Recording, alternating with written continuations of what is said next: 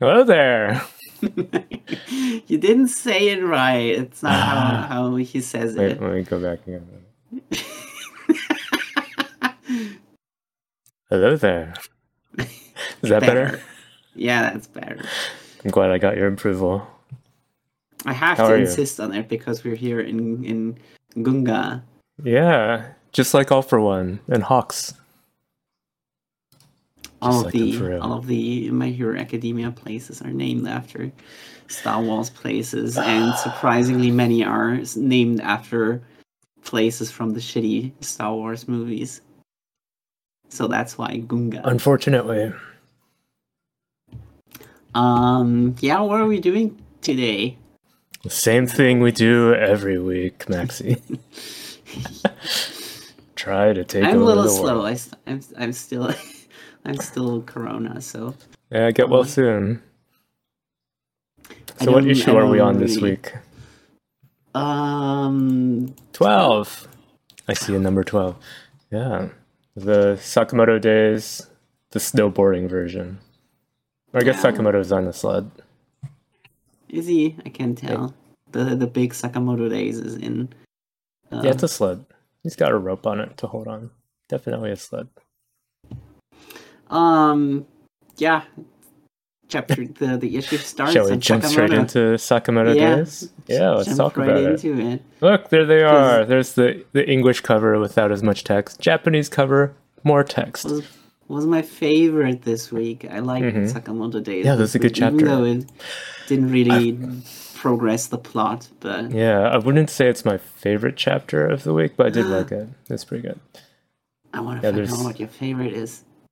One we'll talk to a little bit after this. Okay. But yeah.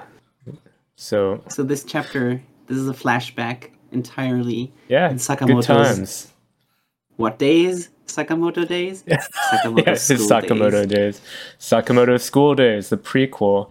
Yeah, it opens with this pretty action-packed battle scene where Sakamoto is fighting with Nagumo and Akira's aunt, Akao. And they're just causing all sorts of destruction. And it turns out it's just a test from Satoru Sensei. But when they get back to the assassin school, they get in trouble. The vice principal is like, "You're expelled." It's kind of unclear what the test is, but well, it was just to show their fighting ability, because Satoru says at the beginning that everyone else finished it really quickly, but these three still just wanted to fight more. So they've just been fighting each other for hours. Loving it. Yeah, because they like fighting so much. There's a couple kind of wonky parts to it, like Sakamoto is on the train tracks and then he just appears inside the train. It doesn't really show how he got in there, because the other two we could see here, they jump through the side, the windows, but Sakamoto is like on the tracks and then he's inside. It's almost magical. I mean, the JCC is on a remote island. Mm-hmm. So what are they doing in what I'm assuming is Tokyo? Yeah. It's like if you're going to test them there, you'd think that they would fail immediately when they get spotted.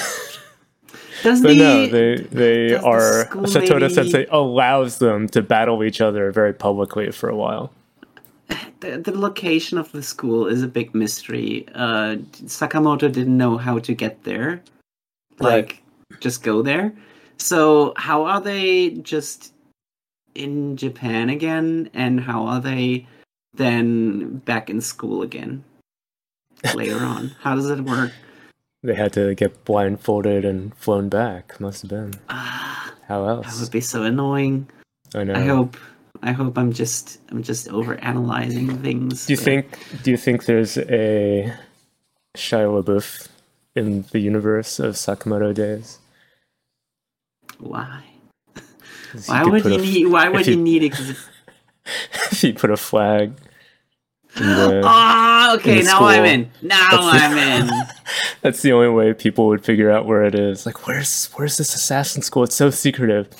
Shia put a flag there. Gonna find it. Capture the flag, part 4. Or however many parts it was. When you said Shia LaBeouf, my mind only went to his Do It video, and to him being a snotty asshole on Transformers. Yeah. He had so many other shitty movies where he's just the same character all of the time.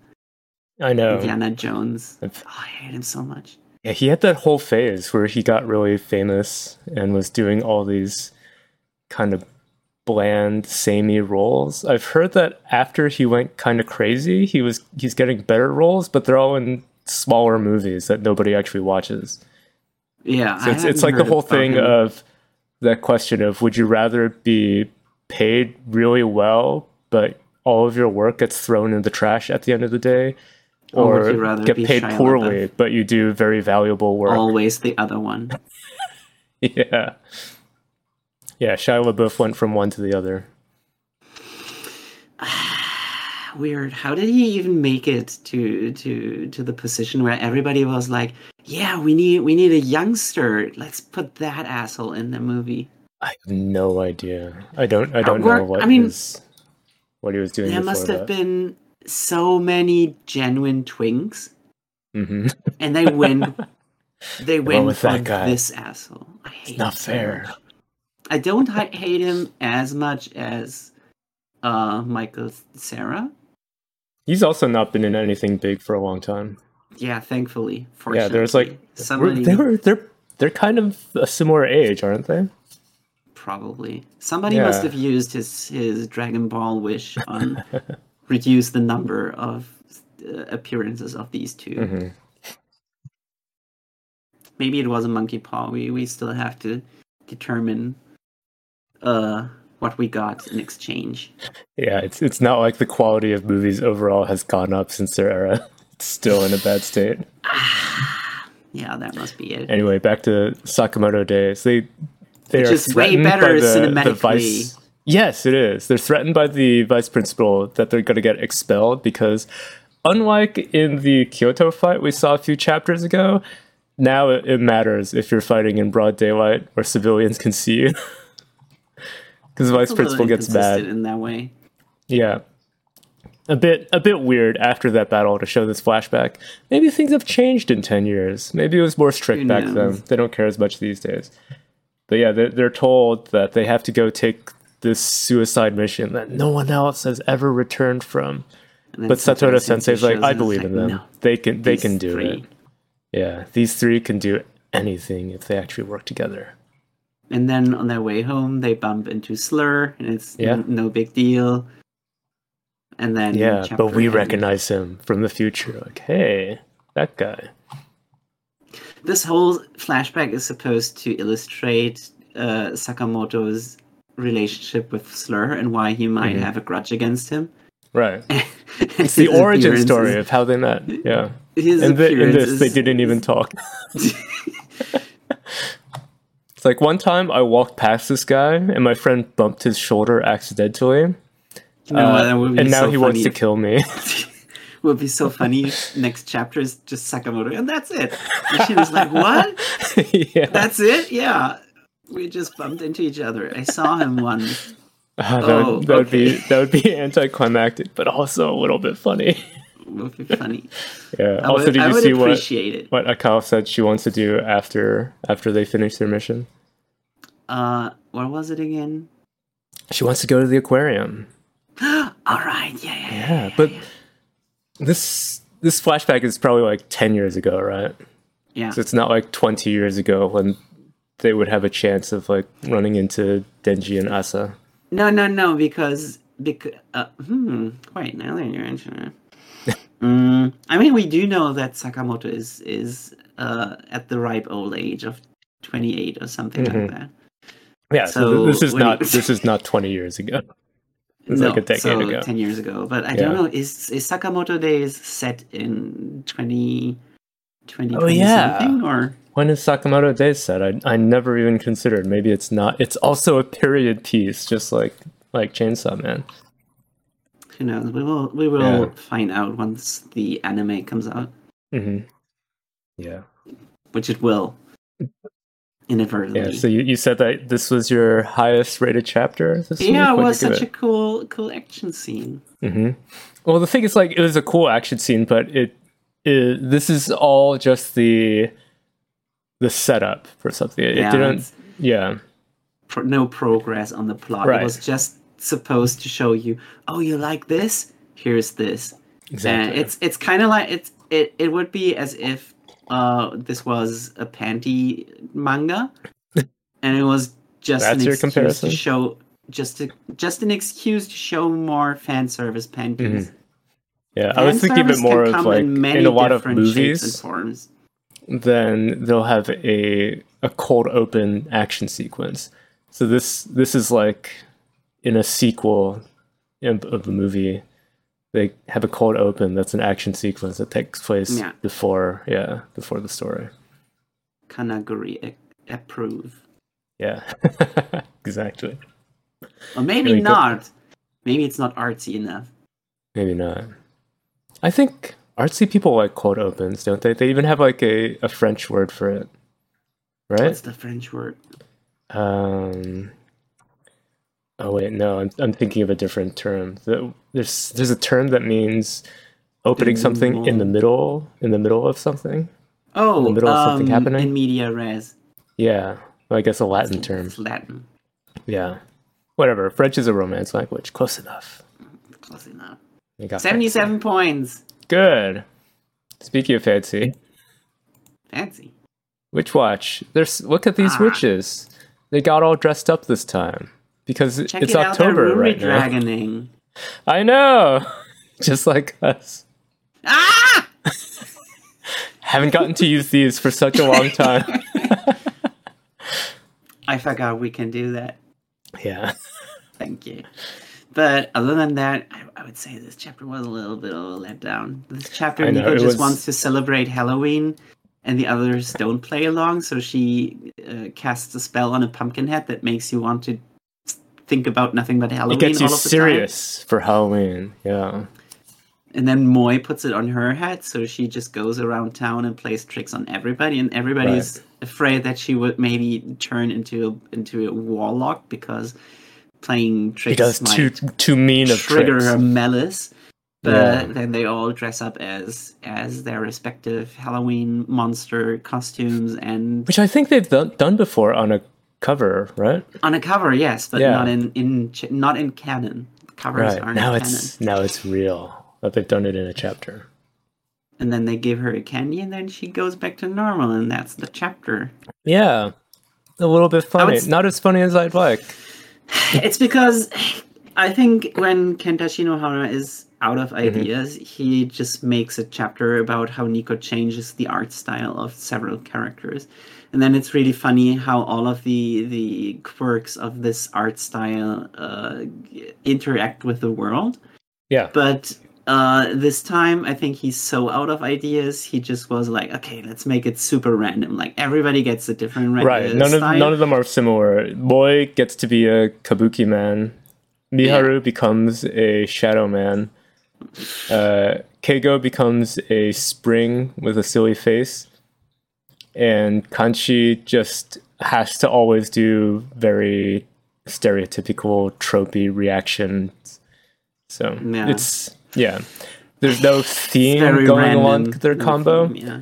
Yeah, my main gripe about this chapter is that it opens with Nico and Nemu together, and then Nemu doesn't have anything to do for the whole chapter. It's like, it's disappointing. She gets to explain the witch stuff. Yeah, but when I saw her at the beginning, I was like, is she gonna have some magic stuff to do? But no, she doesn't. Unfortunate. It's because she still keeps her magic a secret from everybody. Mm-hmm. That was one almost kind of funny bit where everybody was like, no, we're not going to dress up as our monster appearance. That's discrimination. It's racist. It's a culture, not a costume. And then at the end, they're like, actually, I guess it's a costume after all. Yeah. And they do. Did you notice when they went out to get their costumes? Mm-hmm. Did you notice where they do that? No, it's like a dollar store or something, mega store. It was clearly supposed to be a Don Quixote. Mm-hmm. They gave it a different name though, right? They called it Genki Mart, but it's super obvious when you think about it. First of all, Don Quixote has costume sections always. Don Quixote is this kind of, if you've ever been to one, it took me ages to go into one because I didn't know it was special. Don Quixote is kind of special. It's one of those an everything store. Yeah, it has everything. So it's so dense. Like I always say, it's so dense about the images in One Piece, but Don Quixote is like, it's so dense. The store version, you go in there and there's just aisles and aisles of just stuff. Junk stuff. Completely random. It's like taking a randomizer on a superstore and just put it there, and then there you go, Don Quixote. I remember I went there, I got a extra luggage and I got a Ninja Star game that's actually like kind of hard to do. Yeah, I don't even know what I bought. Oh no, I bought T-shirts at Don Quixote. Okay, yeah, they've got everything. They even got like dried foodstuffs too.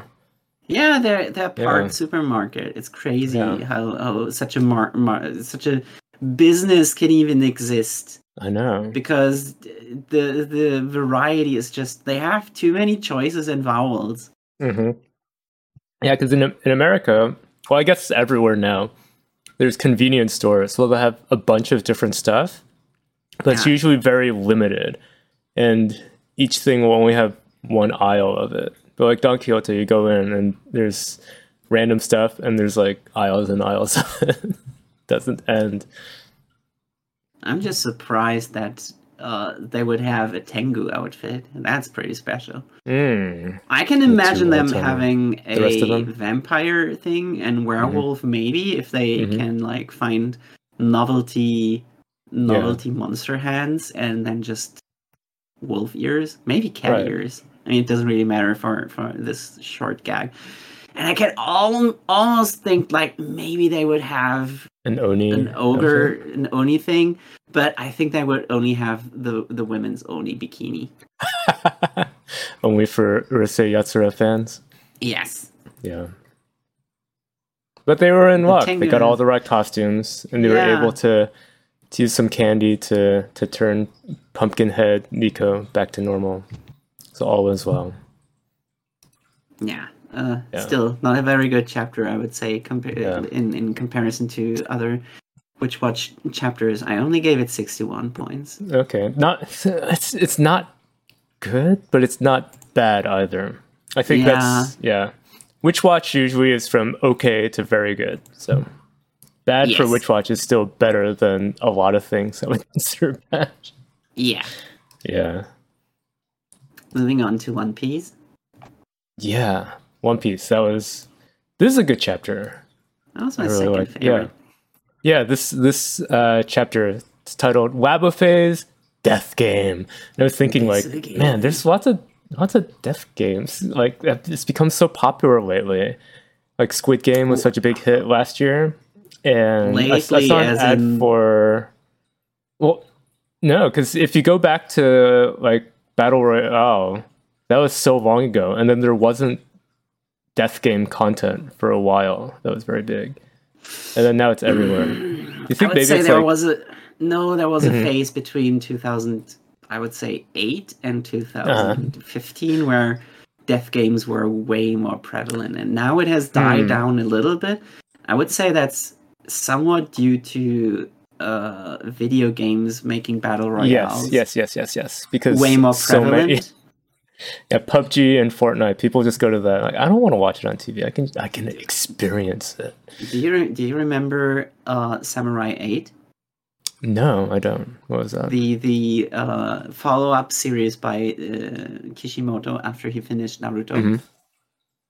He tried to make this series about. It was very complicated, but basically cyborg space samurais who are powered up by princesses. Okay. And the main character was maidenless. And he had to find his special princess in order to not be a fucking incel anymore. Yeah, and he had to go touch Grace. touch grass. And the series got cancelled surprisingly because everybody was like, "Well, Masashi Kishimoto would never get cancelled," but then he did because the series just sucked. And I think what a disappointment. I stopped reading when they reached the Battle Royale chapters where everybody was literally PUBG, Fortnite. Because also copycat. Kind of Jujutsu Kaisen for the past couple of years has been in a death game as well. Right. The entire calling game it's thing. One of those. Yeah. There's so many death games. But yeah, despite the title of this being called Wabafei's Death Game, I didn't really see how that connects because the main premise of this chapter is that the Seraphim turn against the Vegapunks and the Straw Hats. Shockingly. And Shaka is like, this could only have been set up by another Vegapunk. Because otherwise he would have been able to just say, hey, Seraphim, just stop this. Right. But he can't. So it's like, it must have been a Vegapunk who did it. Although, haven't we heard before that maybe the 5 Elders could have even higher control than the Vegapunks? So you just say it's the 5 Elders. And he says they're turning the Wabafeis into a death game. And I don't get that, because it's not forcing them to fight each other, which is my typical idea of what a death game means. Correct. It's just that they have to fight against the Seraphim. Yes. Yeah. I think Oda was just out of ideas how to name it. So he was like, let's up the ante and call it a death game, even though it's not a real death game. Right. Not quite a death game. But you understand it. Like, you have to fight and you can't get out of it. I guess that's enough to say death game. I guess so. Desu game even. I mainly enjoyed this chapter for seeing more Robin and Nami in their outfits. Yeah. And also seeing getting to see their personalities shine with just the way they react to different things. That's always fun. Nami loves seeing the jewels, the diamonds, and Robin is disappointed that the body parts she sees are not from people. Yeah. She's like, I thought that they were pieces of Vegapunk. She loved it. I really enjoyed it when she's so dark. Yeah. When her goth tendencies come through. That's right. We also learned that the Vegapunks, according to Atlas, can change their looks however they want. Is it all of the Vegas or is it just Atlas? I think it's all of them. That's my assumption. It could be just Atlas. I mean, it could be. Like, she is the most Nendoroid proportioned of all of them. Yeah. So it could be just her, but I took it to mean that's all of them. Imagine, like, when he cloned himself, they all come out just looking like how he did. Are they and then really they're like, clones? no, let's change this, and then they get new faces and bodies. Well, they're cyborgs, right? They look like yeah. I don't know. Are they probably? Yeah. Are they cyborgs or total androids? I'm not sure. I can't tell yet. I also can't tell. It's not completely clear, but they're at least partly robotic. Yeah, they're able to switch out their robot parts. Yes. Yeah, we also get some more. I want some more interactions between the people. I don't think Sanji and Stussy have ever interacted before. Yeah, he has seen her, but now he's like, right. Yes. He's like, come here, dog. Sanji would have been so dead against Makima. Yeah. He wouldn't have stood a chance. He's completely powerless. I wish more of the male Vegapunks weren't just weird robots. I know. It's too bad. Like, Shaka is okay, but the others are going too far into the literal wind-up toy design. Two of them that with design. It's unfortunate. That's the reason why I don't like Hi-Fi Rush. Is it? Yeah, is there a wind-up toy design? The robots are wind-up toys? Not the wind-up key, but they all look like like a downgrade from Futurama robots, who Oh, are okay. supposed to look like those robots. Right. The retro old... toy robots. Yeah. I didn't like the look of really any of the characters or enemies in that, which is too bad because I watched a trailer of the game. It's a rhythm game. That's cool. Yeah, it's an action rhythm game, and I really like action rhythm games. It's a cool genre that there's just not enough of. It's difficult to make. I know it is. Yeah, it must be really hard to make. It's way too hard to make, even though that's like. But it's so cool. Yeah, there's not enough games like that. One of the best genres that could possibly exist. Mm-hmm. And I feel like a lot of the ones that are there are a bit too indie jank. Oh yeah, and have lots of problems when you venture outside of the concept of just hit button to the beat. Then things get weird. Yeah. Anyway, yeah. Sad. York. Also, what's also sad, York's die. Yeah. R.I.P. York. York has become stone. Needs Senku to come rescue her. If only. But and S Snake is so mean, kicking her over. After a few chapters ago, we were like, oh, it's like she's got a shy personality when she was putting them into the train, and now she's like, kick over this big stone York. I'm gonna assume she's going to be fine. Mm-hmm. Yeah. Oda would never. If he did, he would be dead. Oda will never kill a sexy lady. Is that what you're gonna say? She's so cute as well. She's not just sexy, even though this is the page where we totally see her butt. I think there's multiple panels with that. Maybe I'm wrong. Oh, no, there's a panel here where it's like, get to look at her butt. Yeah. Didn't zoom in this much. Okay, it's a bit grainy when you do that. I only looked at this big butt. Yeah. This is the epitome. Mm-hmm. Epitome. Right. Yeah. So the final part of this chapter. So all of them, all the Straw Hats and all the Vegapunks are like, we've been betrayed.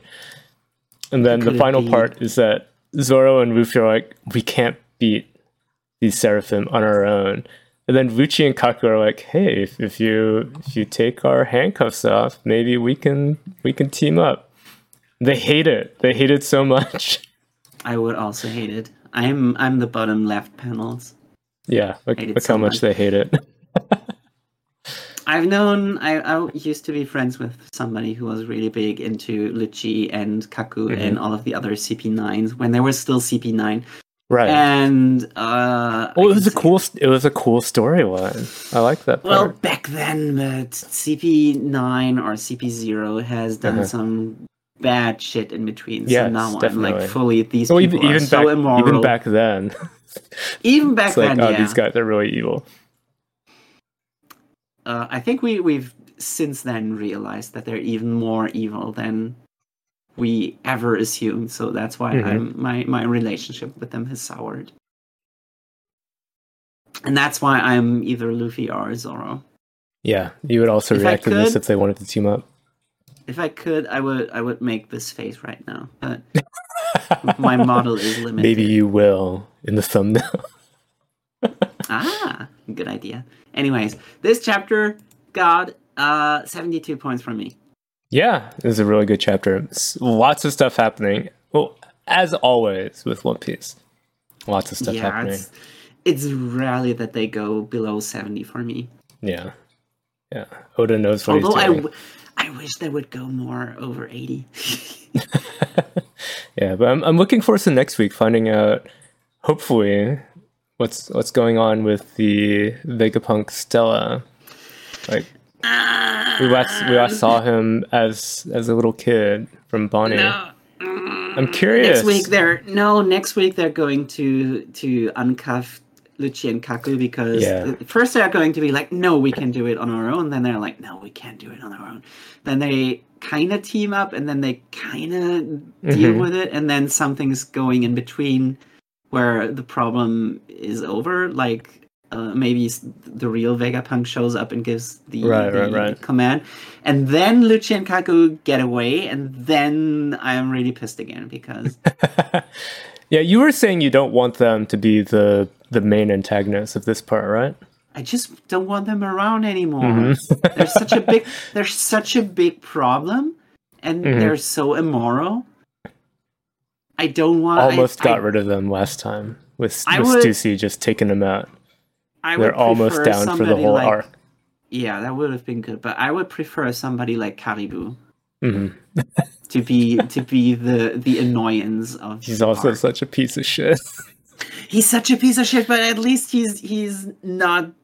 I think Caribou is probably more moral than Lucci. My main gripe is that they just completely unquestioningly listened to the Celestial Dragons when they said, "Okay, kill Shirahoshi." No. It's not unquestioningly. They talk about it with the reason that they seem so evil is because they talk about it and they recognize that like, oh, this is kind of a bad thing to do, but that's our orders. Let's do it anyway. That's so it's like it's the sort of thing where they realize it, and they were asking questions about it, but they still do it. So in Marijoa, he didn't ask questions. You're thinking about the scene when they beleted the vampire island. Yeah, and they were like, while they were on their way to Egghead, they were like, "Huh, that's kind of fucked up, right?" And Stussy was like, "Oh, you probably should ask questions about it." He's like, "Yeah, I'm not. Just saying it's fucked up." Yeah, it's fucked up, but we're still gonna do it. Yeah, I don't like that. The true villainy. Anyway, next, Blue Box. Was there any true villainy going on in this one? Actually, yeah. Now that you mention it. Wait. Does the Yuko from this series actually come back and destroy the skull? No. So okay. Since we're on this first page, this is this chapter has 3 parts. The first part is Chinatsu Senpai and Taiki getting up, and Chinatsu is like kind of like I don't want to get up because she remembers this scene from last chapter. Which was such a nothing scene, and even the face of this NPC character in her mind is way more fearful than she was last week. It's when you have the flashback and you see it. You see it being from someone else's perspective, and they saw things in a different way than we'd seen before. If you look at this panel just without context, what you say is this emotion? She's scared. She's like, scared? Chinatsu, don't kill me. If only that would be funny. But actually, Chinatsu's dragging her backwards with a shotgun. No, don't kill me.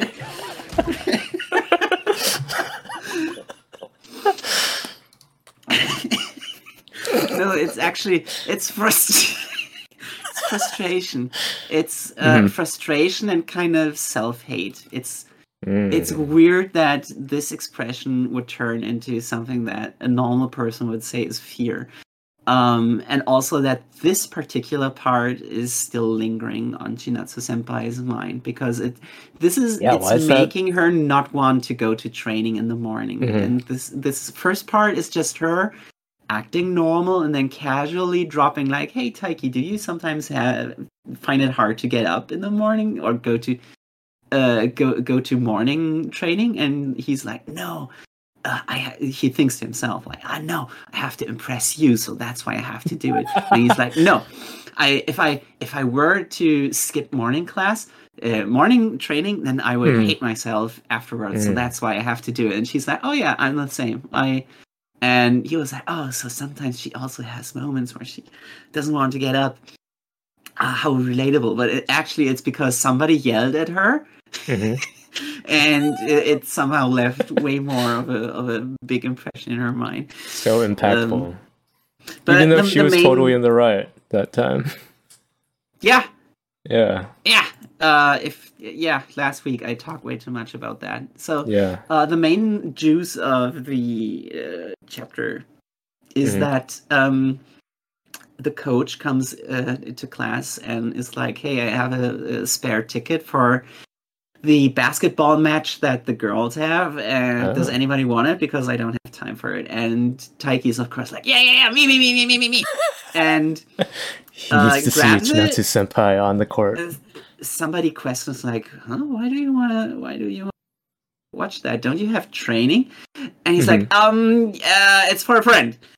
Which is the stupidest. And obviously they would be able to see him there anyway. Yeah, and then Matsuoka shows up, the guy who used to be who's surprisingly American. A jerk.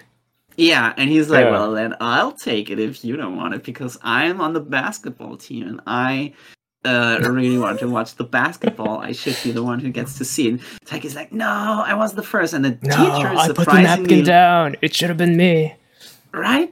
And the teacher's like, "Well, I don't really care about it. So you boys, fight amongst yourselves." Yeah, so that's why Matsuoka's for the ticket. Matsuoka, since he's an upperclassman and he's in the basketball and he's the ace of the school, he's the best of the best. He's like, "Okay, well, I'll challenge you to a shadow duel." What the heck does that mean? Shadow duel? No, he's challenging him to. What is it called? You run to one end of the gym and then to the next end of the gym. Relays? Something like that.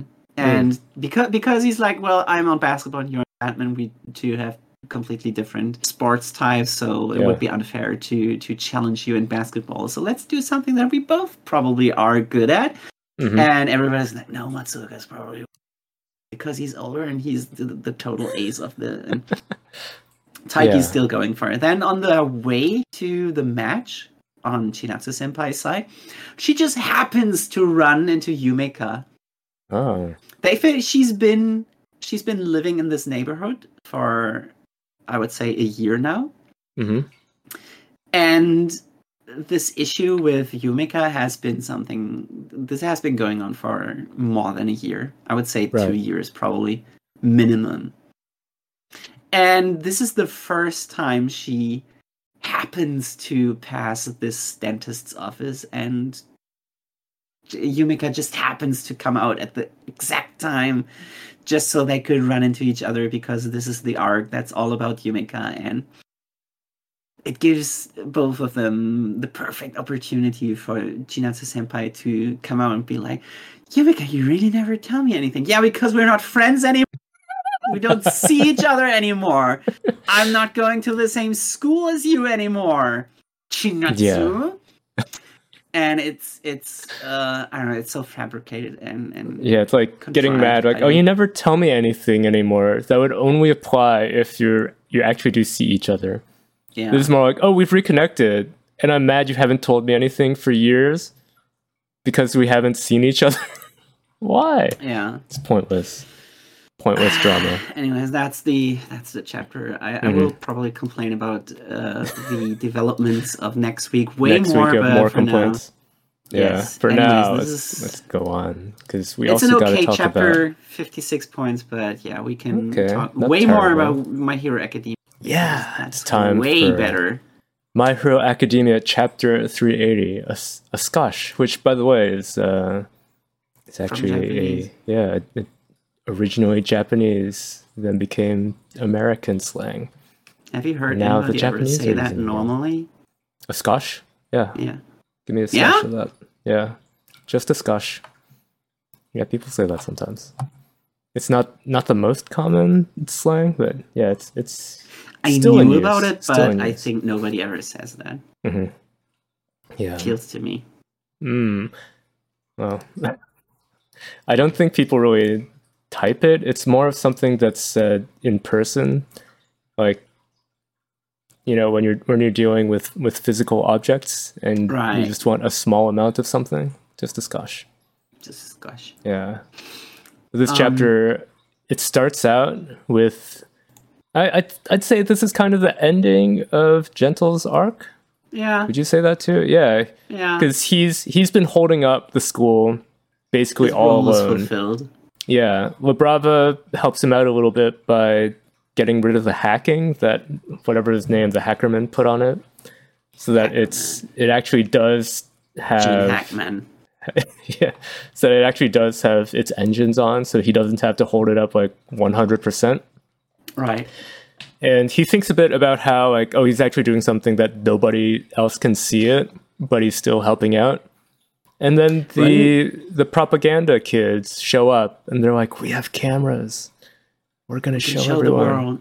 Yeah. And Labrava even takes control of one of the cameras to I forgot that these kids exist. I remember they that only were introduced during this final arc, weren't they? Yeah. Yes, wasted opportunity number one. I know. It's like, Horikoshi was probably like, oh, I should have thought about this earlier. They would definitely have something like this. When they stated their motivation, that I do remember that last time I complimented that because I was like, yeah, that's actually really good and that's really useful and these people should exist and we should of course allow them to do that thing. It's just it's sad that the one dude has the shittiest hairstyle in existence. Yeah, very unfortunate. And I'm sure that's his quirk. His quirk is having stupid spiral hair. That's why he had to do this media job and not an actual useful thing. But they let Mineta into Class A, the best class. Yeah, that was a fluke. That was an accident when they were getting everyone's classes sorted out. Do you remember what what's her name? Labrava's quirk was? She's not a hacker. No. Her quirk was that she can power up gentle. I forgot the exact mechanism. I think it was something with her love, right? With her love, yeah. Yeah. He gets more powerful the more she likes him. I thought her hacking into the phone was supposed to trigger that quirk. To power him up? Yeah. I thought that was supposed to be, but it didn't do that. I don't think so. Maybe, since that's still missing, maybe Horikoshi is saving that for later. Like, I had one more trick up my sleeve, one more Deus Ex Machina to throw in here. Basically, the falling school thing is just fine now, isn't it? You got it. The boosters are on again, so it's not even that it's the entire weight on him. Yeah, he got Gentle can now join the fight again. Exactly. Yeah, and speaking of the fight, the next thing we see is back on the battlefield where All For One is fighting Hawks. A little place called Gunga. The whole reason why we're here.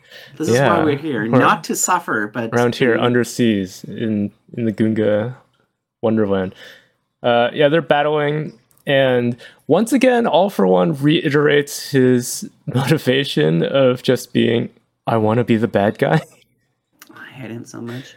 Which kind of annoys me. It's like, I'm going to take over Shigaraki's body. And then I'll be... That's my story. Demon Lord. That's my story. Like, man, just... I wish the bad guys in this... Well, at least the main bad guys would just talk less. I think a lot of stuff you see and you're like, talk more. I want to hear more talking about stuff. But this, no, like, talk less. And then we get a shocking death scene. Yeah, where Hawks gets blown shocking. Up. Yeah, so shocking that what's his name, Burt Boy. Yeah, does this reaction face as if he's been pranked by Nico? I was going to say Saturday morning newspaper. Yeah, which is what Nico makes Kanchi do. I guess, yeah. Yeah, so he's been cursed by Nico. The fact that Hawks getting killed was not at the end of the chapter.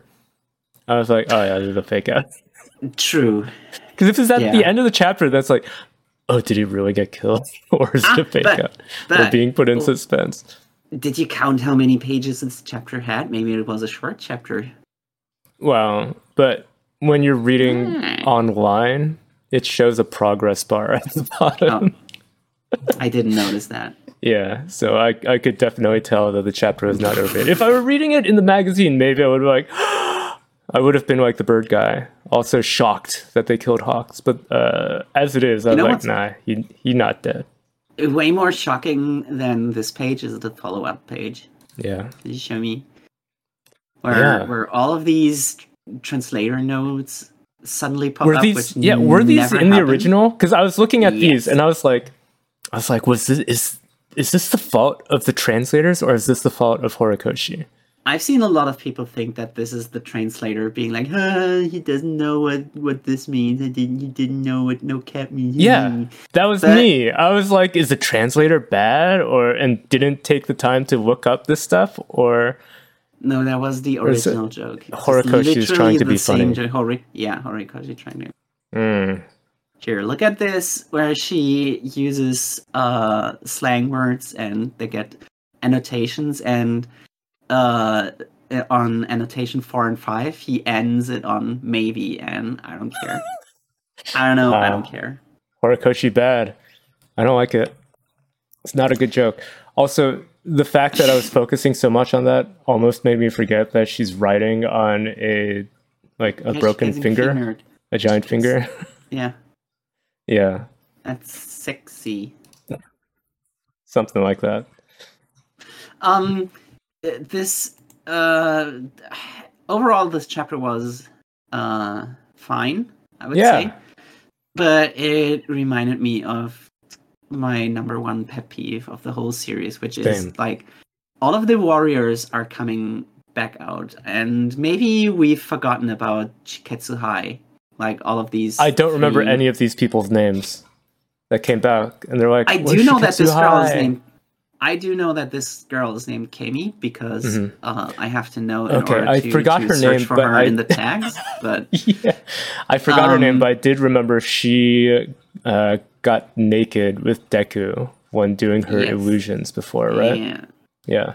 That was Toga. That wasn't her. So it wasn't actually her. A fake version of her. It was a fake version. Okay. But the thing is, we know of this other school, like the rival school of UA. Yeah. We barely see them. And we see them so little that I didn't remember anyone's names. You would assume that this school has more than just 3 students. Mm-hmm. They do. They try to mention it here. Everyone else is working on getting civilians to safety. But we're here to join in the fight. I'm not satisfied by that. I'm also not satisfied by the fact that UA itself probably had... I mean, we do know of those 3 senpais.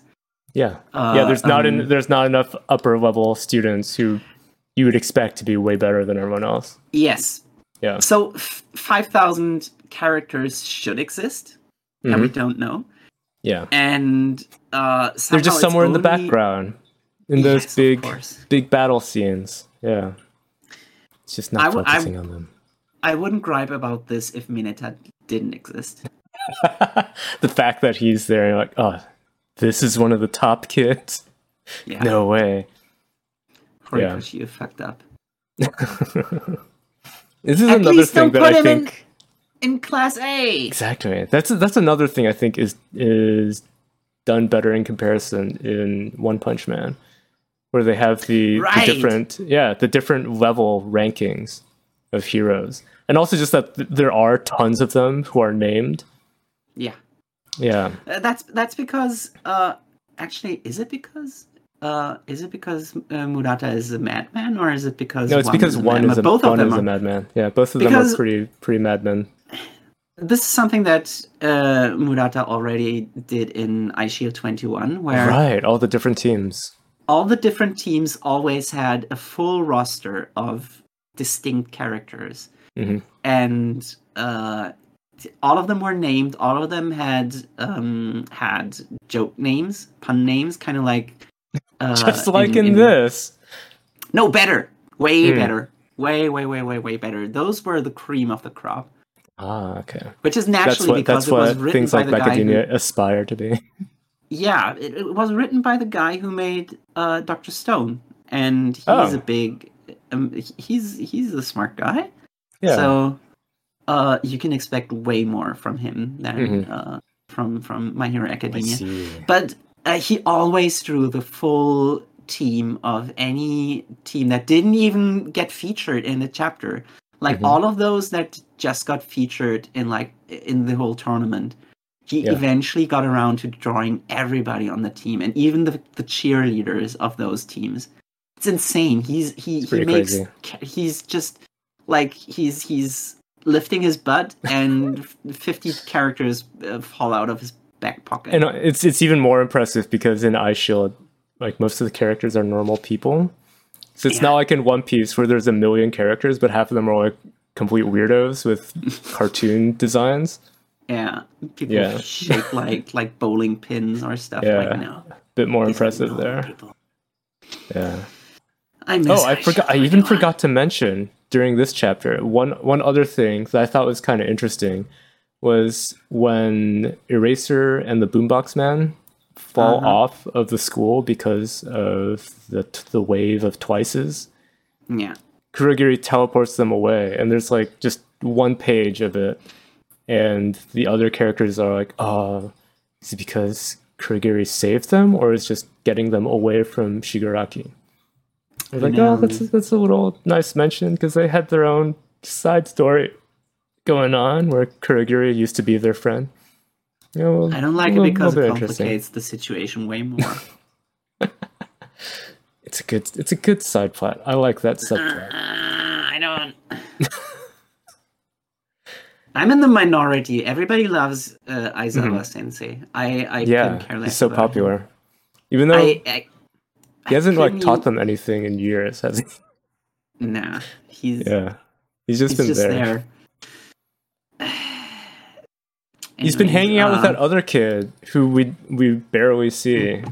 Monoma, that's a good character now. Yeah. Somebody with a useful quirk. And we also didn't see him this time, did we? I think he was there, like, no, Sensei! Yeah. But it's hard to tell because right now everybody's hair is in disarray and the panels get that's the only way to tell the hidden by too many Twices. Right. Who unfortunately did not actually turn into a bunch of togas, which I would have much preferred reading this manga with just a million togas everywhere.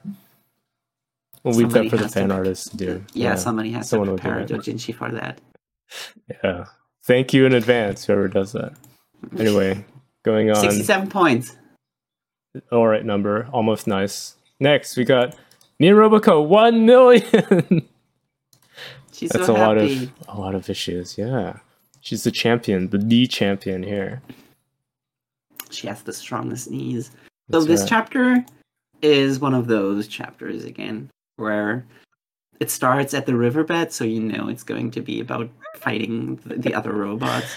Yeah. The evil robot organization Eden is challenging Roboco to a final showdown, but Roboco fights them all off until she depowers.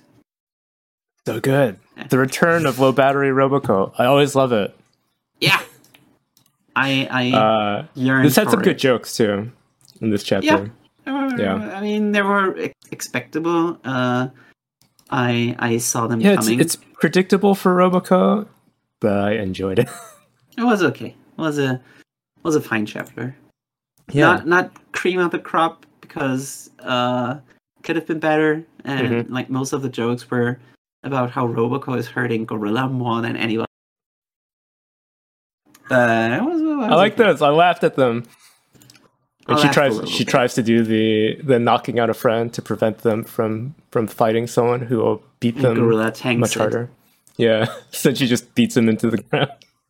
I think the best joke was when Gorilla is throwing a baseball at the commander, and he's like, oh, "Was that a laser?" And Gorilla is like, "No, that was me."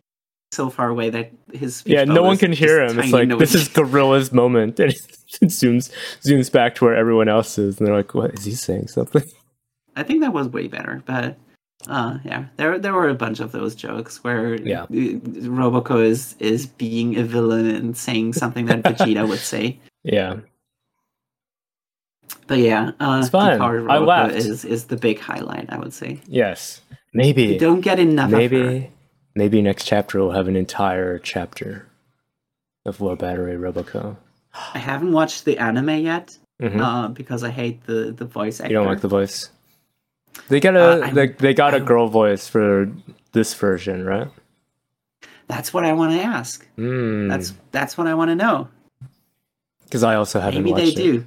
I would be so pissed if they even give this version the male comedian. That would be bad. Don't want it. I would hate that. One fear.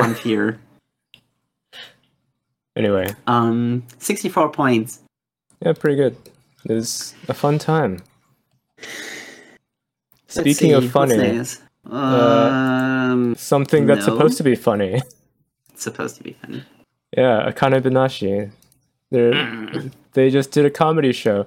So this chapter, they revealed that Akane wasn't even considered the best performance. So like, oh, actually, Rokuro got more applause than you.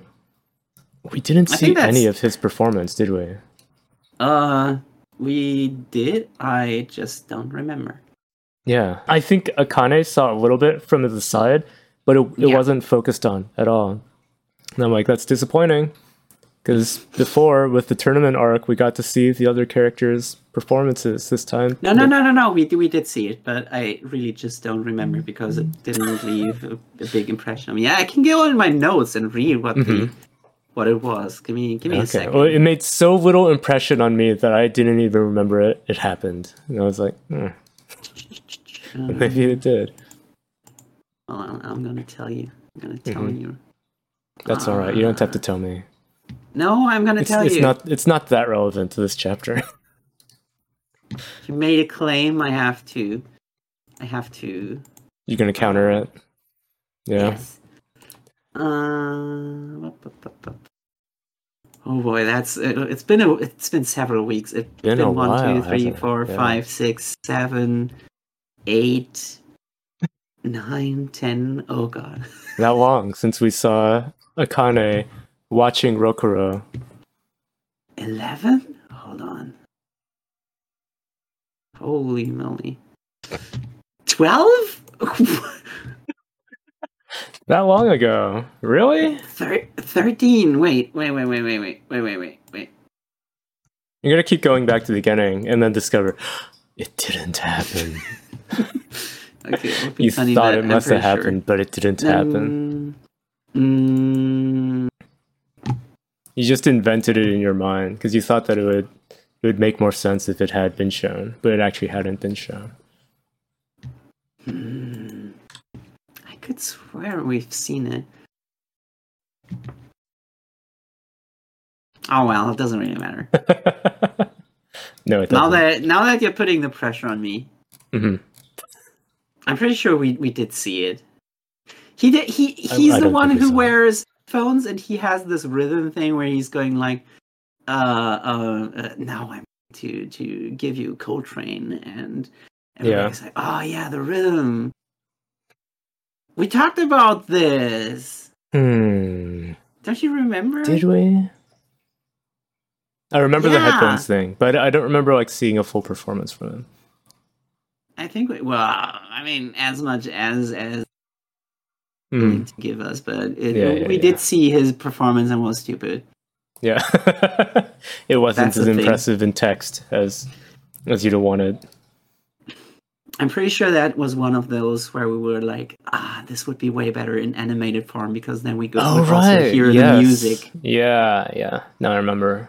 You're probably right. See. Okay.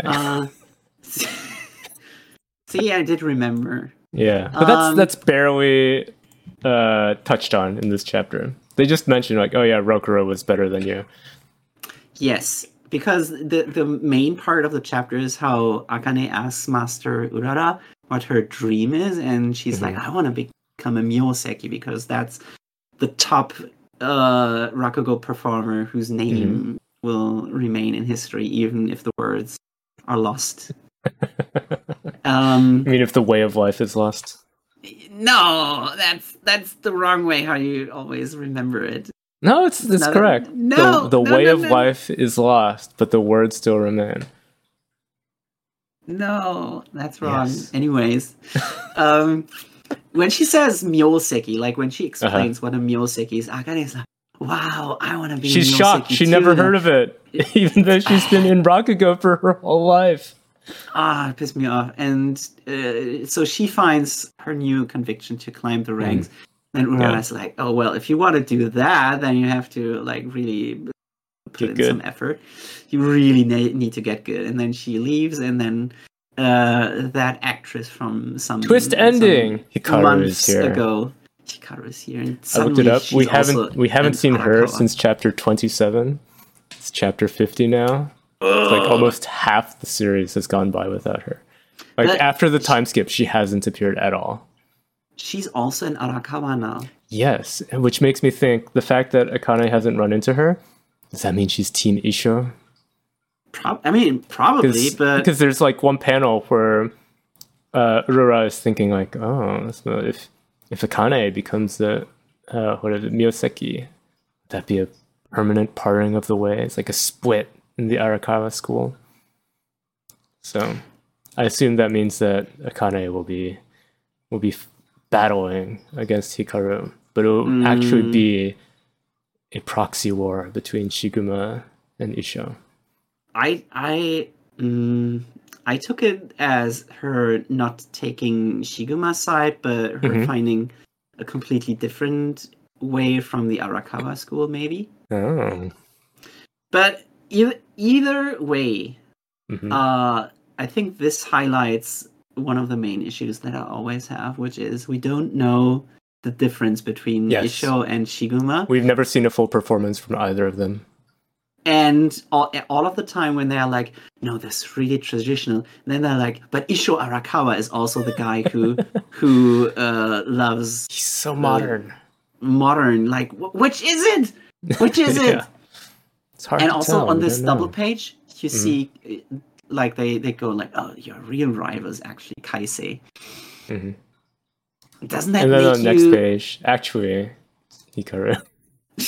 Doesn't that make you yearn for the one thing that I mentioned? What was the one thing you mentioned a while ago?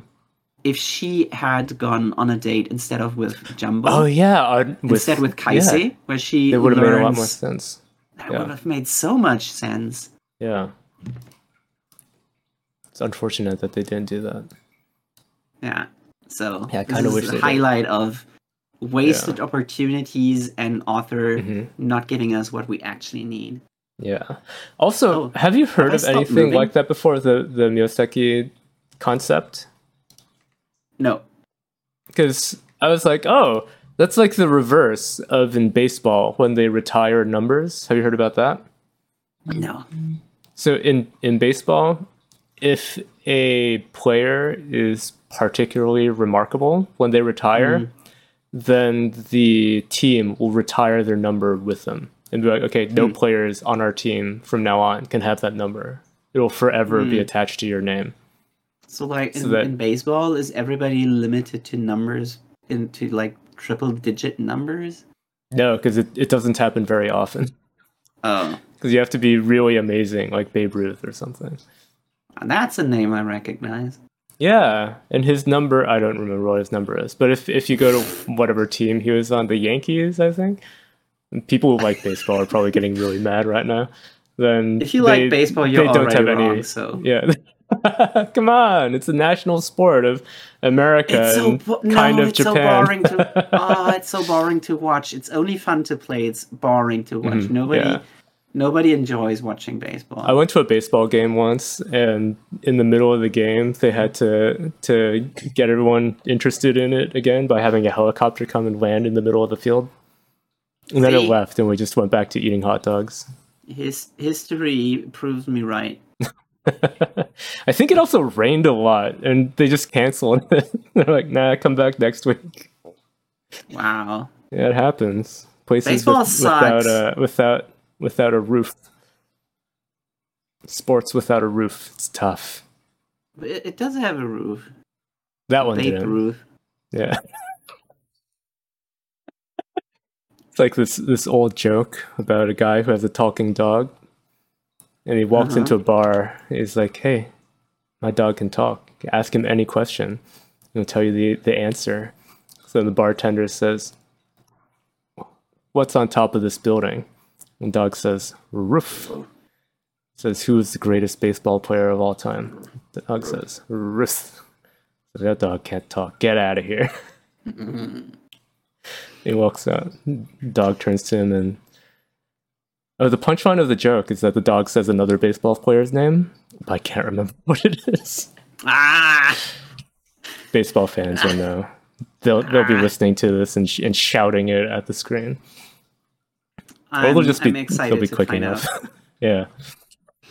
Yeah, Anyways, like if you know the other baseball player's name in the dog joke. write it in the comments. Subscribe I want to know. if you don't.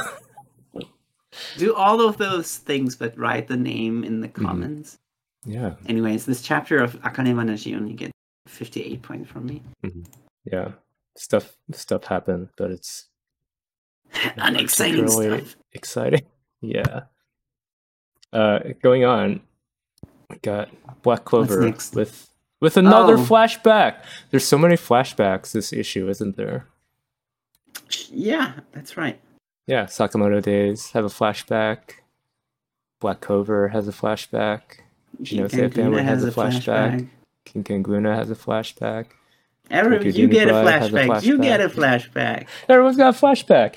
Yeah, well, this chapter is a flashback of Yosuga, who's the guy who's training Asta, and I completely forgot his name at the beginning of this chapter. It's like, oh, I recognize you. I don't remember your name. Too. He's fighting one of the paladins who uses ice. I also don't remember his name. He probably doesn't have one. It could be. But then during the fight, he has a flashback about how when he was younger, he and Ryuya were the strongest guys in the whole land. And everyone's like, these two guys have the biggest, what is this called? The biggest mana? Yoryoku. Yeah. So one of them is going to be the shogun. And the reason that it's not him and it's Ryuya is because there's some sickness over the land. It is a sickness! The only way to cure it was to find some really rare thing.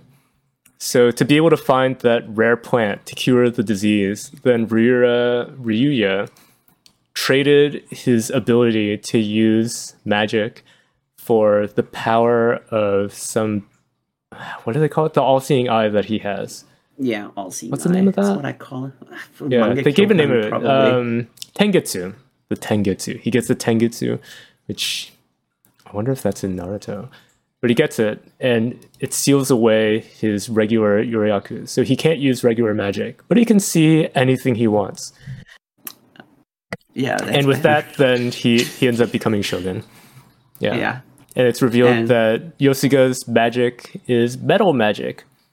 Wow. And I guess ice can't freeze steel beams, so he's able to beat the paladin. And Ryuya's like, all right, let's go kill that dragon now. So look forward to next week when they kill a dragon. Yeah, maybe. Finally. Hopefully. It's been a while that dragon's been around. This whole situation, I would say it's a little bit underwhelming that they just had this all-seeing eye lying around. I know. Yeah. Like, it was just there, and all you had to do is sacrifice. Like, you need someone to sacrifice his Yoryoku. And it's like all you need to do. It's one of those things that it's simple, but it's not easy. Because remember, like Albert Einstein said, in this world, magic is everything. Having such an eye, like, that's such a boon. You can do anything with that. You don't even need magic anymore. It's actually like, it's almost the sort of thing that you would expect in a society like there's a feudal society, that that all-seeing eye is so powerful because you can predict anytime you'd be attacked, so you could prepare things way ahead of time. You can spy on anyone you want, figure out what's going on. So you'd think that like all of the noble families would all be like training a member of their family. Like, okay, you got to train really hard to make your magic really good, but for the specific purpose of giving it up to get the all-seeing eye. Yeah, they don't do that at all. They're just like, oh yeah, we just remembered we got this all-seeing eye here. Do you guys want to trade your magic for it? And Ryuya's like, okay. I just keep thinking that how much time Oda or Kishimoto would have spent on a flashback like this. Way longer. It would have been a whole volume if it was Kishimoto. And I mean, Tabata doesn't have much of a point to make here. Like the leader doesn't have to be a fighter as long as everybody trusts him and he can give good command. Like which is normal. That's reality. Yeah. Yeah. We didn't need this, so I guess it's just a flashback in one of those chapters. Right. It's just showing that one of the guys is really strong, even though he's nominally the 7th of those samurais. Or the 8th? I think they said he's the strongest one of them, though. He's the strongest, but his number doesn't seem to indicate that he would be the number 1, even though he's They're not ordered in power level. Yeah. Unlike other shonen manga groups where your number equal power. I just like this guy might as well be the strongest guy around. We didn't need an explanation for why he's the strongest. Right? Yeah, because he really likes jump. He's been building up his 6 month career all this time. You always say that. I love it. It's the best. Anyway, so this chapter is really like, if only this chapter was like basic bitch standard shonen stuff as always. With Black Clover, it's Black Clover. What do you expect? It was fine. I expected to maybe sometimes go like really shitty, so I can be like, this is so stupid. I think Black Clover, I feel is pretty reliable for being a competent shonen schlock. Yeah. So I gave it 63 points, and that's all right. Incidentally, that's my 8th favorite chapter in the magazine, and this week, and it happens to be the 8th. It's a halfway point. Yeah. Yeah. And yeah. Let's see. We're skipping Unnet Unluck. Skipping Mashle. Not gonna read it. Elusive Samurai. Kamakura. Peacetime. Yes. For once. Tokiyuki picks up ruling in Kamakura, and he's astonishingly capable thanks to his upbringing. And the bureaucracy he is a hojo after all. Yes. The bureaucracy and all of the legal affairs and Yorishige. And the rest of the chapter is just everybody going like, Tokiyuki's so good at this. We always thought he was the pervert who's running around naked, but he's not just a naked pervert who runs around. He's also a hojo, a born ruler. They meet this guy who's like a famous old-timey writer.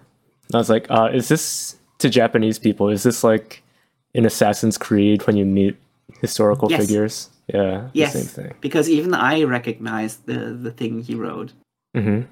Oh, I'd never read it. Had to read it once. This guy's famous. I had to read it once, forgot about it instantly. Until now, I came back. Now you know why you read it. The true purpose for why you had to read that. So you could recognize the reference during Elusive Samurai. Yeah. Yeah. So how'd you rate this week's of Elusive Samurai? 65. That was fine. It was nice. Yeah, it's fine. Not nice, but it's nice. It's all right. Next we got Cypher Academy. Also all right. All right, yeah. This is the chapter when Iroha finds out that Nohime put a punishment thing on Kyora. Has she been seen before? Because I didn't remember her at all. I mean, we do know who everybody in the class is, but they had the roll call for the class, but but has she ever talked to Iroha before? No. This is just a new arc about like let's focus on another student, and Iroha challenges this girl to another cipher battle in order to lift punishment. And you didn't say what the punishment is, did you? Yeah, the punishment is that apparently this page that Kyora always has to say the word but or ass 10 times per day. And when Iroha mentions this, like why does she always say stuff about butts? I was like, was she always commenting on his twink? Was she always commenting on his twink booty? But no, then we see the flashback of her mentioning butts, and was like, she does say that all of the time. I did notice this. Just forgot about it because it wasn't about. It wasn't highlighted back then. I thought it was just a quirk of hers, but actually, it's important. It was plot relevant, and then he gets really mad at her for some reason, even though I don't think that was really warranted. I mean, like, it doesn't seem like that terrible of a punishment for someone like her. Yeah, but he's like, this is going against human rights, and I challenge you to a different Cypher game. She's like, oh, okay, let's go for it, and. You have to pick a cipher, and he's like, "Ah, shit, really? Okay." And then he comes up with a sheet music puzzle, and that's where I'm out because I can read sheet music. I just find Did you try to play this hard one?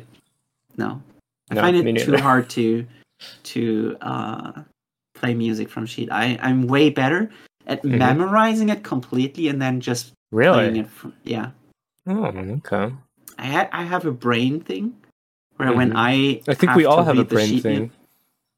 No, but some people are really good. Yeah. You can just plop them in front of the piano and give them the notes, and they're like, "Oh, okay, I'll play it." The music, yeah. I can't do that. That's hard to do. Yeah. I have to rely on my memory. Yeah. So, how would you rate this one? A new Cypher battle is happening. 62. Yeah. The stakes in this one are so low compared to his reaction. Yeah. Yeah. I'm not that excited, but me neither. I guess there was lots of words to read. I was entertained. I just wasn't entertained well enough. Yeah. I think that's often how it goes for me with Cypher Academy. Like, oh, there's lots going on, but I'm not super entertained.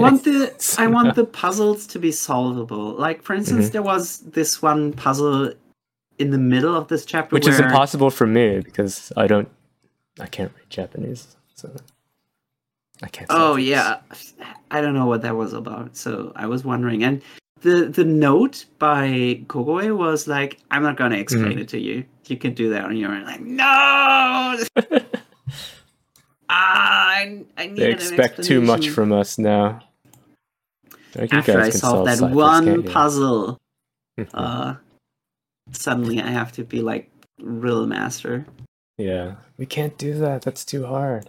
Oh, speaking of riddlers and if they know. Do they know? Next chapter is... Yeah. Does she know? Does she know? She know. This is another flashback chapter. It's time the flashback of the mom in the Ichinose Family's Deadly Sins, chapter 13, Minako's memories. She remembers. Yeah, it's showing why she became a hoarder. So the dad, it reveals that she thought of him kind of as a loser because he had a better job before, but he got fired and ended up working at a fast food place and would always bring home the cheap food from there, like the cheap leftover food. No, because a lot of chicken nuggets, that's not cheap. That's high class. The classy leftover food. But he would bring it back, and she'd be like, "I just throw away the cheap stuff. I don't want it." And then she says it's empty calories. I will not let this slander stand. The chicken McNuggets. Yeah, that's pure protein. If you wanted to eat anything healthy at McDonald's, you'd either eat the salad or the chicken McNuggets. I think we've been over this before last week.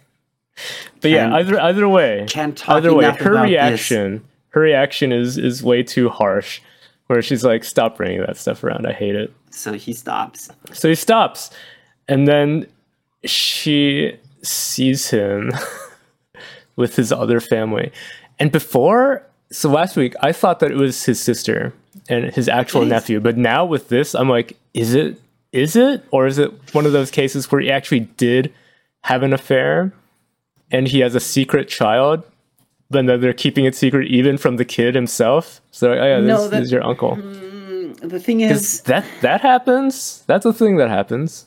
It could be. The thing is, I find it hard to differentiate between what if I was wrong and Shiori isn't the deadly sin of lust, but it's Kakaru?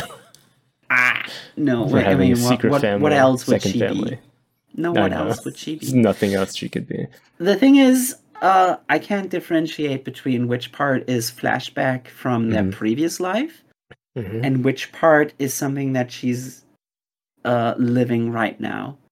Because when in their previous life that we did see as the readers, we saw that he was wearing a suit and he was going to assumedly an office job where they have trips for the families of the employees.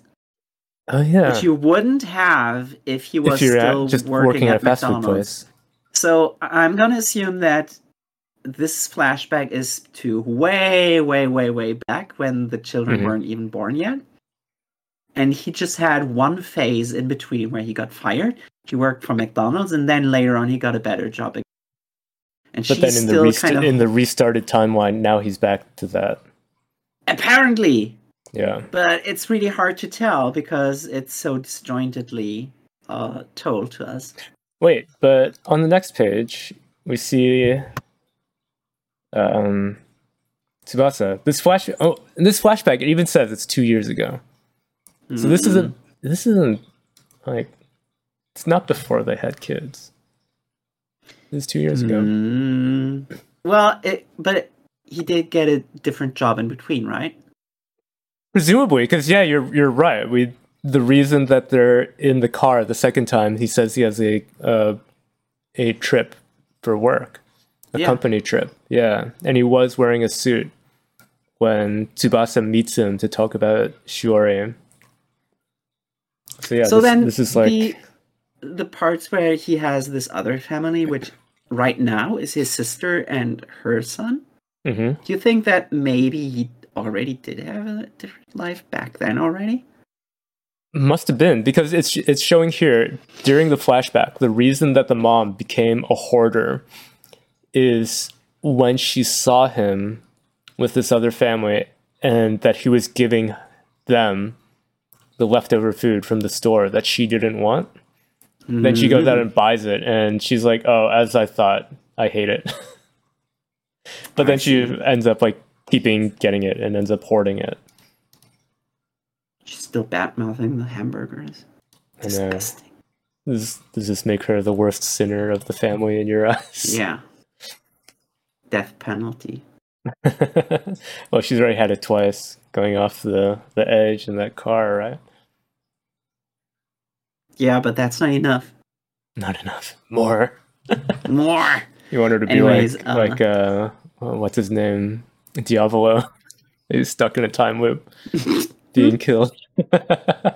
For the grave crime of not fate. liking hamburgers. Yeah.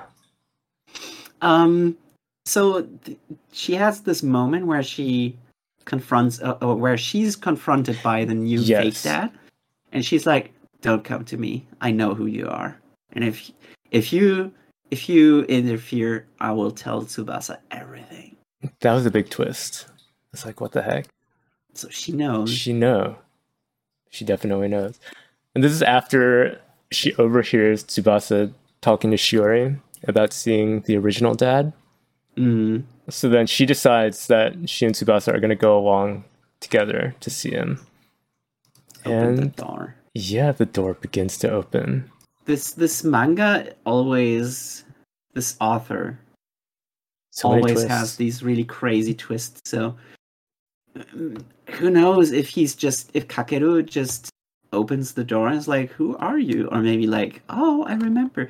Or maybe it's somebody completely different. Yeah. I'm sure it's going to be him. But it's just like, I'm curious, what's his reaction going to be? Because before, in the restaurant, he didn't recognize Tsubasa and Shiori at all. Yeah. So it's like, is his memory going to be jogged? Or is he going to be like, who are these weirdos claiming to be my family? My family's here in this apartment? I don't know these people. Yeah. Yeah. What's up with Mystery. And I'm like, what's up with the new fake dad? Where's he from? How does the mom know him? So many mysteries. Yeah, so I'm liking this. I'm liking this series quite a lot as it goes on. Yeah, 66 points from me. It's all right. Maybe I would have rated it a bit higher than you, but it's going well. It's progressing with lots of mystery. So yeah, good stuff. Enjoyable, entertaining. Yeah. Speaking of enjoyable, entertaining, how did you? Yeah, my third favorite. Fabricant 100. Fabricant 100. Chapter. Yeah. What chapter is this? Chapter 10. 10? Curtain closed. Wow. So the number is so low. Somehow I felt like it's been going on for longer than that. No, this is... Yeah. I really like this chapter. Title, Curtain Close. The end. The end of Roxy and her Fabricant. Yeah. They get defeated. And Ashibi has this realization that... Or maybe not just the realization, he admonishes Roxy for cutting other people's lives and their ambitions short just to feed her own. And then Roxy is like, no, please don't kill my Fabricant. I love her so much, even though she betrayed me and killed me. And then she sings one final death style. Yeah, because after 100 kills her Fabricant right in front of her, ice cold. We don't really see that. It's the panel is so small. It's such a small panel of 100 choking out Roxy's Fabricant. We barely see it, but it happened. And then she sings. And I thought before, like, I think we mentioned, she can't sit down in the theater. So maybe she'll get applauded. And I did say that she's definitely not dead. She will get. I thought she was dead. You were correct. Yeah, she not only got a few more words, she got a whole song out.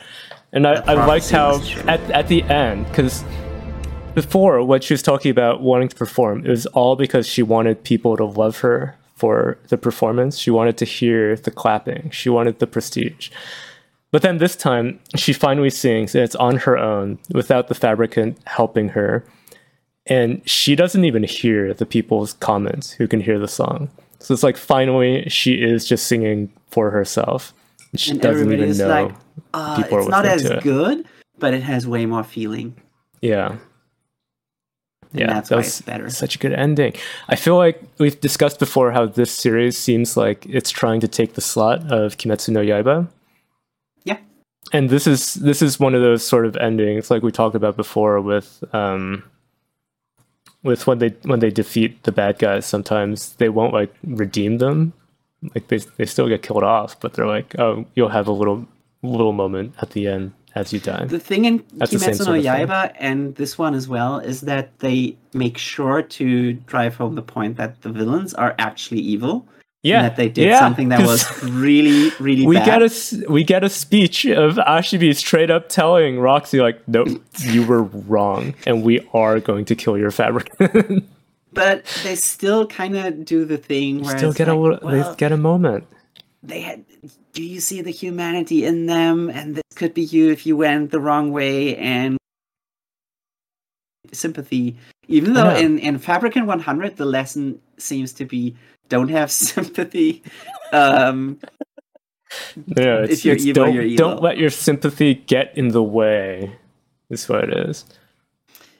And also the boss of what's it called? Mortsafe. The Mortsafe boss is also very cold. It's like because like Roxy died. We led to the death of a human. It's like good. It was all according to Keikaku, and I know. She's very glad that now that Ashibi seems to have learned the lesson, they also have Fabricant on their side. And Ashibi has this moment where he's like, I mustn't forget that. Number 100. 100 isn't human. I can't lean into her hand as she caresses my cheek. I would lean so hard into this hand. Most people would. But Ashibi's like, no, I can't. She's not actually human. 100, don't you know that my flesh will develop really well if I, if you give me a hand job right? No! Ashibi is a pure-hearted boy. He wouldn't do that. Imagine she must have such a death grip. No! It'd be painful. I don't want it. Imagine. Anyway, how would you rate Death Grip 100? 70 points was good. Good. Good chapter. Going on.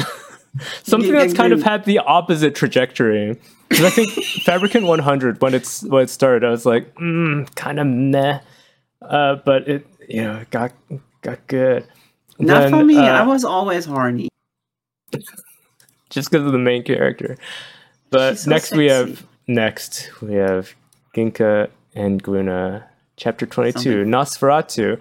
So this is another flashback. Once again, flashback, this time for a villain. It's showing about how Nosferatu was always like one of those psychopath pre-serial killers who kills animals before he moves on to humans. And he had a reason for it. His friend, very messed up reason. His flashback was kind of cool as a villain backstory. Yeah. His friend had a dog die, and he saw his friend being so sad. And then later he saw the friend, and he was happy, thinking about the memories. So Nosferatu thinks, so if you go through sadness, then you can have more happiness later. The look in his eyes changed so much. He was so fond of his memories. So if I lose something, then maybe I will have this look. And he kills his dog. He's like, oh, I don't feel anything. Gotta kill more. Gotta kill more stuff. So he decides that he's going to resurrect the ancient evil magician Magaraka, who destroyed the entirety of Verrocchia. Yeah, Ginka's old rival. Is it Ginka's rival? Yeah. They're from the same era? Oh, okay. That's the guy who was mentioned. He had the duel with that destroyed Ginka's body. Ah, all right.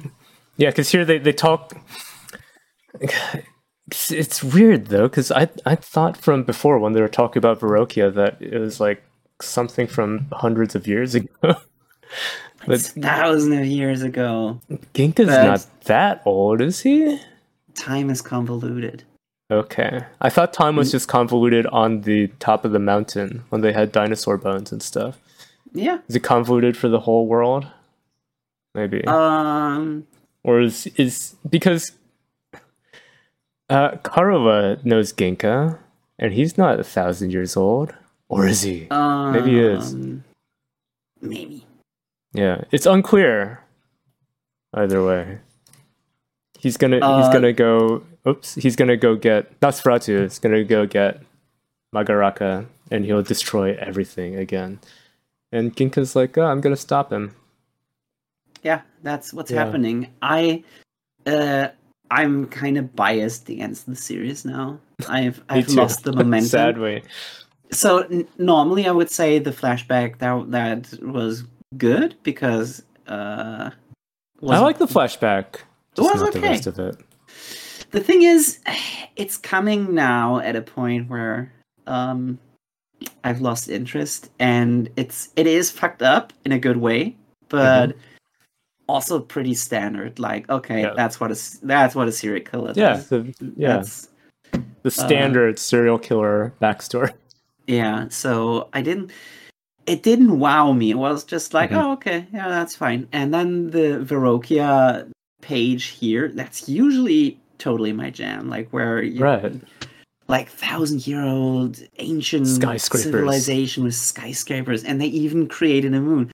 But a second moon, how do you come out 22 chapters in and are like, oh yeah, by the way, some people made a second moon. Yeah, it boosts magic. 1,000 years ago. That's pretty huge. That's extremely huge. That's the hugest thing that could possibly... Like, that's one of the things where the whole world and the society of this world would revolve around the having a second moon that gives you magic. Yeah, they never talk about it. Never talk about it. So it feels like, why did you hold on to this so long? Then how did you like Ginka's strategy for preventing people from being hypnotized by Nosferatu? I was like, the same as from this guy must have been 100. So mad. This guy must have been so mad at the Fabricant 100 author for getting his bit out first, where there's an enemy that uses music as an attack. So then the hero has to make a really big noise to prevent people from hearing it. Just heckle. Yeah. Yeah, unfortunate. Also Sadly. Unfortunate that Ginka is nowhere as sexy as Fabricant 100, so... Would you have liked Ginka and Luna better if it was a snowman with big boobs? It shouldn't be a snowman in the first place. It should be anything else, woman. Just not a snowman. Snow woman would also be lame. Mm-hmm. It hasn't actually come up at all that he's made out of snow since like the first chapter. Yeah, they get that. He gets the Olaf spell to not melt, and then they never talk about him being a snowman. Luna uses ice magic all of the time. Yeah, that's it. Yeah, it was an okay chapter, almost fine, but I'm like almost. It's too late. 59 points. Not terrible, but yeah, we've really lost a lot of interest in this series in the past few weeks. It's because it had I would say a good premise, mm-hmm. and it dropped the ball enough to make us go like, oh, you probably can't make use of this premise. Yeah. Speaking of premises that kind of dropped the ball. Yeah. Next, we got another chapter of Tokyo Demon Bride Story. Chapter 23, Anywhere Tickets. And this chapter, they get a letter from Monika explaining to them why she had to go back to her home planet. And the reason is because her aunt said so. And her aunt is a demon queen. So that's something that should have been I know, we never heard about it before, and that the demon queen doesn't want her living with a human, a dirty human like Jinta. You think that if you're part of the royal family of all demons, yeah, and that royal family has a super huge rule about like no human, you'd think that this would be brought up when the whole series is about a demon girl wanting to date a human, especially since they met in flashback of the whole series. So it's like, yeah, she'd be going to the human world, and the other royal demons would be like, "Where are you going, Monika?" "Oh, I'm gonna go meet this guy who said he would marry me years ago." "Oh yeah, where's he?" "Oh, he's in the human world." They'd be like, "No, you're not going." Never came up before. It's just now that they decided to reveal this. And Jinta's like, "Oh, well, let's go to the other world on a Monika retrieval arc." How do we do that? Society. Luckily... Very convenient. Yeah. Deus Ex Froggy Purse, when Karolu reveals that she has anywhere tickets she got from her mom that can take you anywhere in the other world. Way too convenient. So convenient. Yeah, I didn't like it. Oh yeah, there's also a flashback on the train showing that the other demons that Monika's aunt sent to get her also were like, "We're gonna kill Jinta," and she said, "No, don't kill him. I'll leave tomorrow. I'll come back tomorrow." The thing is, this is happening 8 pages in, right? Mm-hmm. And the previous 8 pages of this chapter were used to have the characters run around aimlessly. We don't know where Monika is. Completely. We have to find her. We have to ask everybody in town. We have to look into every single nook and cranny of Monika might be hiding there. And then this ghost pops out. Is like, yeah, by the way, I've been hanging out time. But I'm here. I'm constantly here, and even that is useless because they just get a letter from her. Yeah. So everything leading up to this moment where she's sending the letter, and the only explanation is, "Oh, sorry, I'm late." Everything leading up to this is, I would say, wasted screen time. Yeah. If Monaca is able to send a letter, Just instead leave of the maybe letter. like, Why didn't you just letter, leave the letter there before she went? You'd think that she's now imprisoned in her aunt's. Yeah, she's tied up on a big pole like Rukia was. She can still send a letter to the human world, and the letter contains money that she doesn't have because she bought. It was previously established that she only has enough money to buy the new clothes. You're right, and Jinta had to help fund her new sweater. And then it's like, oh, by the way, all of these fond memories that you never got to see as the... Do you remember all of these fond memories? As we said last week, this series was really suffering from not just putting them together in high school. Yeah, it pisses me off that among all of these fond memories that they apparently had off screen is where they went to the convenience store. And they bought, were they at Don Quixote as well? But no, this is a 7-Eleven. Okay. Except it's an 8 because 7-8. We didn't get the collaboration because we're getting cancelled. Contrary to Roboco. You can see that it says Manju Fair or something like that. Mm-hmm. And they walk out of the convenience store with just one manju each in their mouth. Instead of like having the hands full with manju and just one This is such a lame memory to show us. Now I know it doesn't really mean anything to complain about this right now, but it really pisses me off that the author is dropping the ball even on something that's so easy. Yeah. Like, something that should be. When we ate so many manjus that we had to, because they were cheap in the convenience store. Do you remember when we? He just thought it would be cute to draw a manju in their mouths, and that was the end of the thought. Nobody eats a manju without their hands involved. Nobody does that. Food expert. If you do that, are you also going to get executed?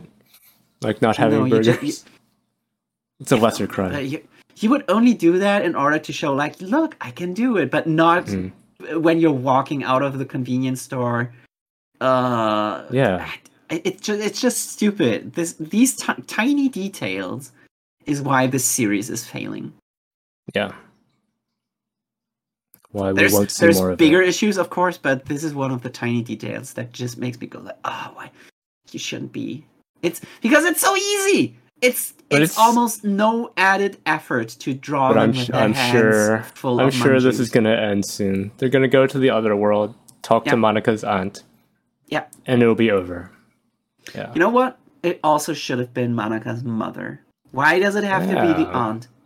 This is a bit weird. Oh, maybe so they can make it so that she was an orphan to make her life sadder. That's my guess.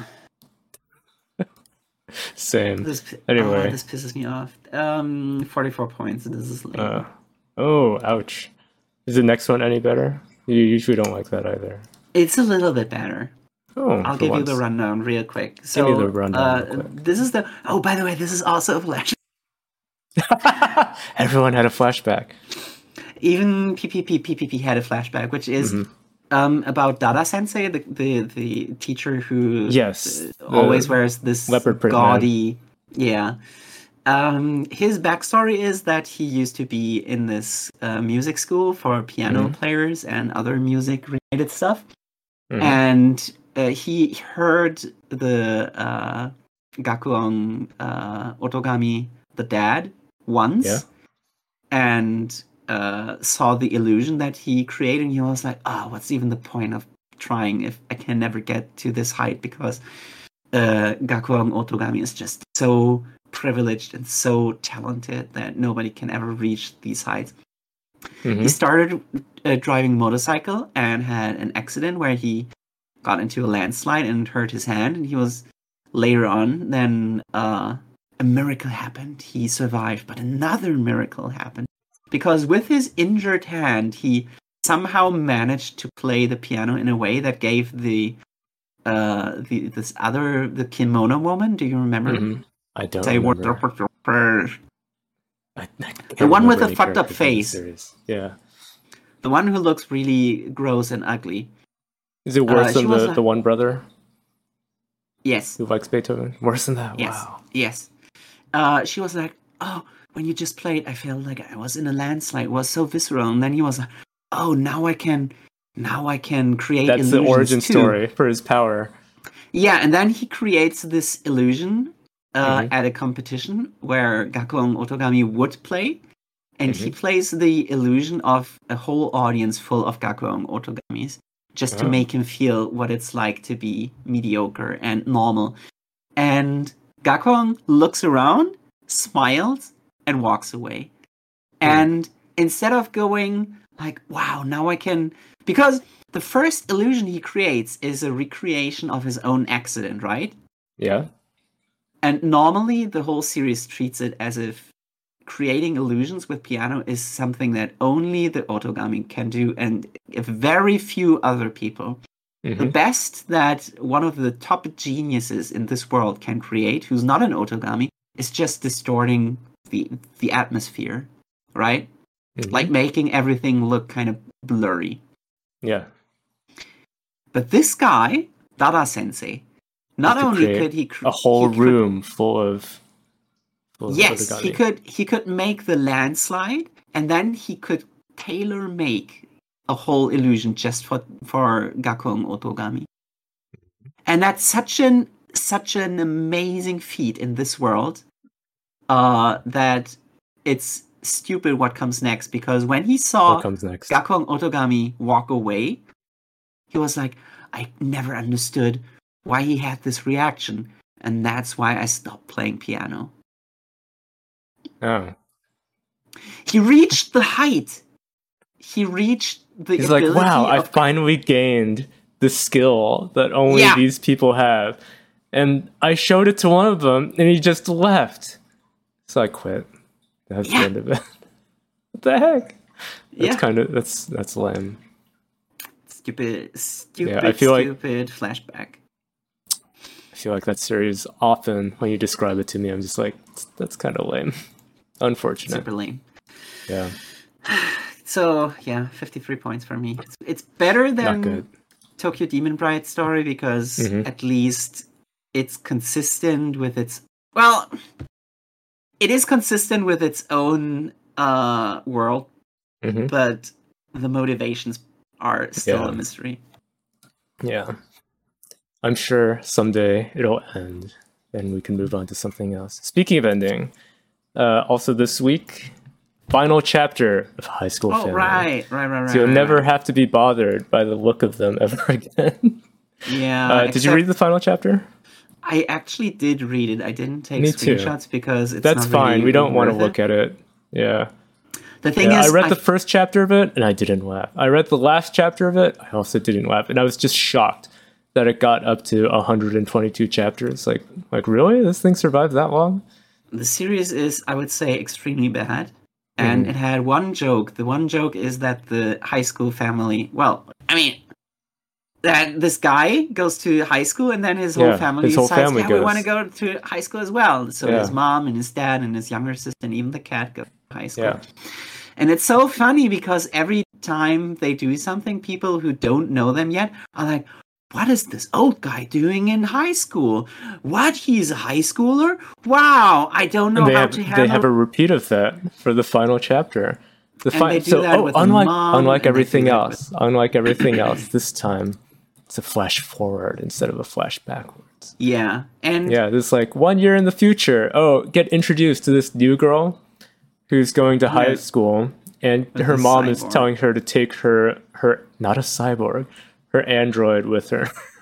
Same difference. So her mom's like, no, it's an android, not a cyborg. So she's like, oh, I don't want to go to high school with an android. Your cyborg wants to be also a high school student. Yeah. This makes you think like, oh, maybe Robocode could do that better. But she goes I saw to school. everybody in the comments saying that it's supposed to reference Ichigoki Under Control, not which is realizing also that one had a terrible first chapter. That one is going to end so fast. I'm gonna tell you. It better. It also needs to make more room in the magazine, I think. Imagine your long-running comedy series is finally ending, and you're like, I'm going to pass the baton to the next comedy series, which has a bright future ahead of it. You give it to Ichigoki. No. Yeah. Missed opportunity.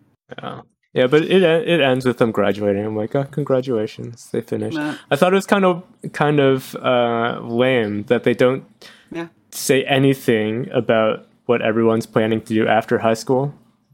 They spent so much time on introducing this new girl who's just going to react to them graduating. Like, what? An old guy is graduating high school? What? A cat is graduating high school? Yeah. So, last chapter, same as the first chapter. I'm glad I hadn't read 120 intervening chapters of it. Looking forward to what they replace it with. Hopefully something better. I just hope we don't see this author. I forgot his name, but we don't see again. Previously, he had this series that was like Isobe Monogatari or something about a guy who looks like old-timey Edo woodblock prince, ukiyo-e. And that was basically the whole joke. Like, isn't it funny that this manga has the art style of an ukiyo-e? And was extremely lame. It was worse than High School Family. And it could be interesting looking, but yeah, I feel like things that just have one joke, they will not. It made me question if this author can draw, and I would say he, over the course of High School Family, he was able to draw better, but still not good. Yeah. And I'm just afraid that they are going like, he had 2 long-running series. Now he gets give him another. Don't. It'll also not be funny. Hopefully not. Yeah, don't do it. Put us in charge, and we'll blacklist him from this magazine. Make him go somewhere else to do something different. Anyway, I didn't have anything else to say about that. Just that's good riddance. Yeah. Don't come back. Yeah. Did you see any author comments or anything else to say about this week's issue? I did, but none of them struck my interest. Well. Some of them, like for instance, was it Witch Watch? One of them was like, Witch Watch. Kentachi Nohara was like, last week I only wrote something super inconsequential, and I forgot the second anniversary. Also super inconsequential. Yeah. This week's Witch Watch did introduce a new mechanic, the crystal in your wand turning black to show you've turned to the dark side. Introduced that, but I don't think that it's going to. I don't know. I don't think it'll be important. That's what I'm saying. Yeah, I don't need it. Yeah, I don't need it. If it becomes relevant, I don't want it. Yeah. Anyway, you ready to go through the planet core to give as many Gungans my corona on our way back home? That's fuck those frog people. No.